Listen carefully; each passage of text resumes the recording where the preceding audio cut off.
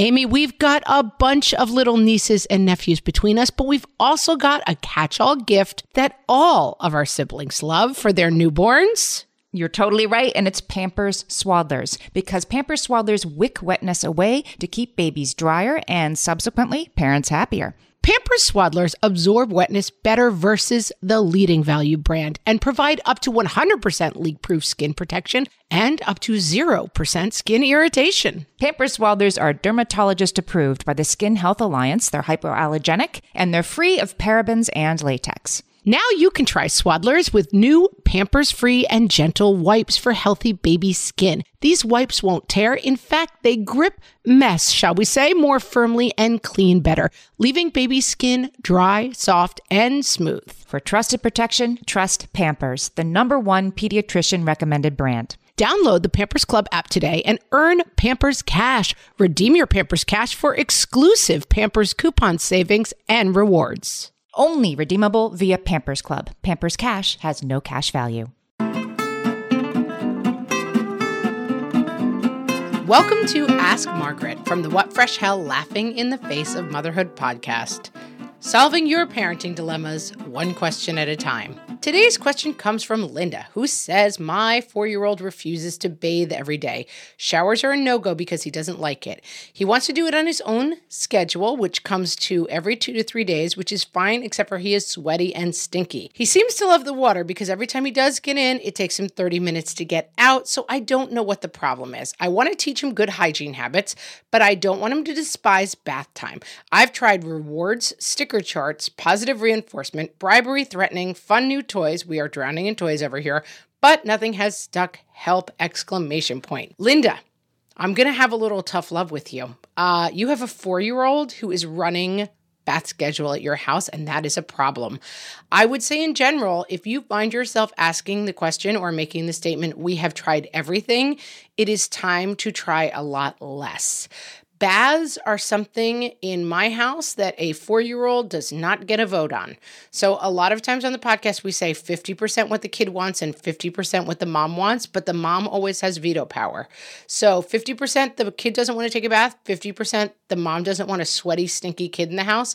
Mom wins that argument every time. I think there is a little bit of projecting about teaching good hygiene habits. You're not really teaching good hygiene habits to a 4-year-old. So I would just take that out of the equation. I don't really believe that there's room in a 4-year-old brain to be learning about good hygiene habits. That's something that's going to come later. Don't want him to despise bath time. I'm also not super interested in that point. Your kid needs to be clean in order to exist in your house, and that is an absolute. I would get away from the rewards and the sticker charts and the positive reinforcement. I had a kid who hated baths, and he was really funny about it. Often he would be like, Mom, I've just decided I don't really want to get wet today. And I would respond, well, I've decided that you smell, so we're getting in the bath. I don't mind a 4-year-old who's afraid of the shower. That's fine with me, but baths are not optional and not debatable. So you choose the bath schedule, and then it is, we are taking a bath at this time tonight, and you're taking a bath. And so if that bath involves a lot of shrieking and tantrums getting in, nothing else fun is happening tonight. We're not having screens. We're not having movies. We're not playing with toys. If there's screaming and crying during the bath, you can go right to bed afterwards. My guess is that will stop within 2 or 3 days. There are things that I am open to having conversations about, and we do talk a lot about, like, can we make a deal? And so I'm fine with approaching this as, can we make a deal? You need a bath tonight, so we'll have a bath, and if you have good behavior, afterwards I will let you have a little bit extra TV. I'm fine with making those kind of deals. I don't get the sense that your kiddo has sensory issues or other things going on with the bath, which might need a different approach, which might involve getting some help from a doctor. I don't think that's what's going on. I think this is the 4-year-old ruling bath time a little too much, and it's time to reset and say, Mom sets bath time. Bath time is at this time. Bath time does not involve tantrums. I still have a 10, 9, and 7-year-old who often are like, I don't want to take baths. And I'm like, okay, then I don't want you to have screens tonight. So you're getting in the bath or the shower. You're getting clean before you go to bed. My kids also don't want to brush their teeth. Non-negotiable. Sometimes my kids don't want to eat dinner at the dinner table. Pretty much a non-negotiable. On special occasions, we can have maybe a picnic dinner in front of the TV. Very special, but kids don't get a say in a lot of things, and this is a good example. And he's not going to develop a non-liking of baths because you insist on it. I don't believe that's going to happen. So I would take all the worry out of the equation, come in a little mama strong here. When you say it's bath time, it's bath time. Bad behavior at bath time causes consequences, and he's going to be clean and shiny and have fun in that bath. Because like you said, once he gets in the water, he enjoys it there. Linda, I hope that helped. Guys, if you have a question for myself or Amy, you can send them to questions@whatfreshhellpodcast.com or ask them on our Facebook page, and maybe you will hear your question on an upcoming episode. Talk to you next time.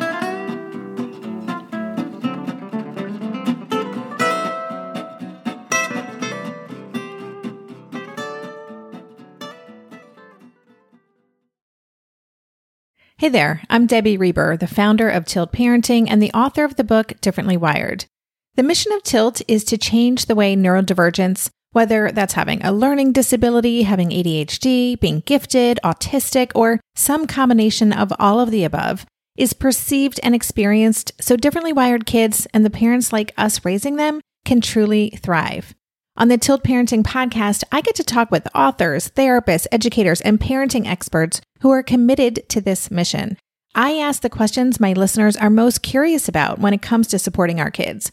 And in turn, my guests share strategies for challenges, out-of-the-box ideas for navigating school, best practices for therapies, tips for advocating, and so many thoughtful insights on what it really takes to help our kids grow up feeling seen and respected so they can create awesome lives for themselves.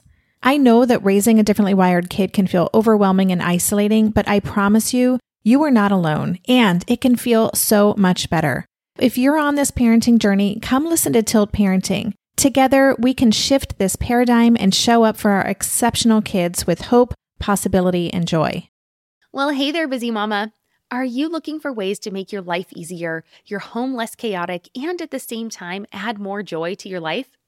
My name is Deanna Yates, and I'm the host of Wanna Be Clutter-Free, a podcast all about letting go of the stuff we don't need in our lives so that we can focus on what truly matters. Don't worry, I'm not going to tell you to throw it all away or make you feel guilty about keeping something you love, no matter how many other people don't quite understand it. But I will give you practical and, more importantly, actionable advice so that you can make progress right away. And you won't just hear it from me. There are amazing guests too. It's like having your bestie in your pocket telling you it's okay to let go of the things that are not serving you and your family in a totally non-judgmental way. So join me over on the podcast where we can work on progress over perfection for those of us that want to be clutter-free.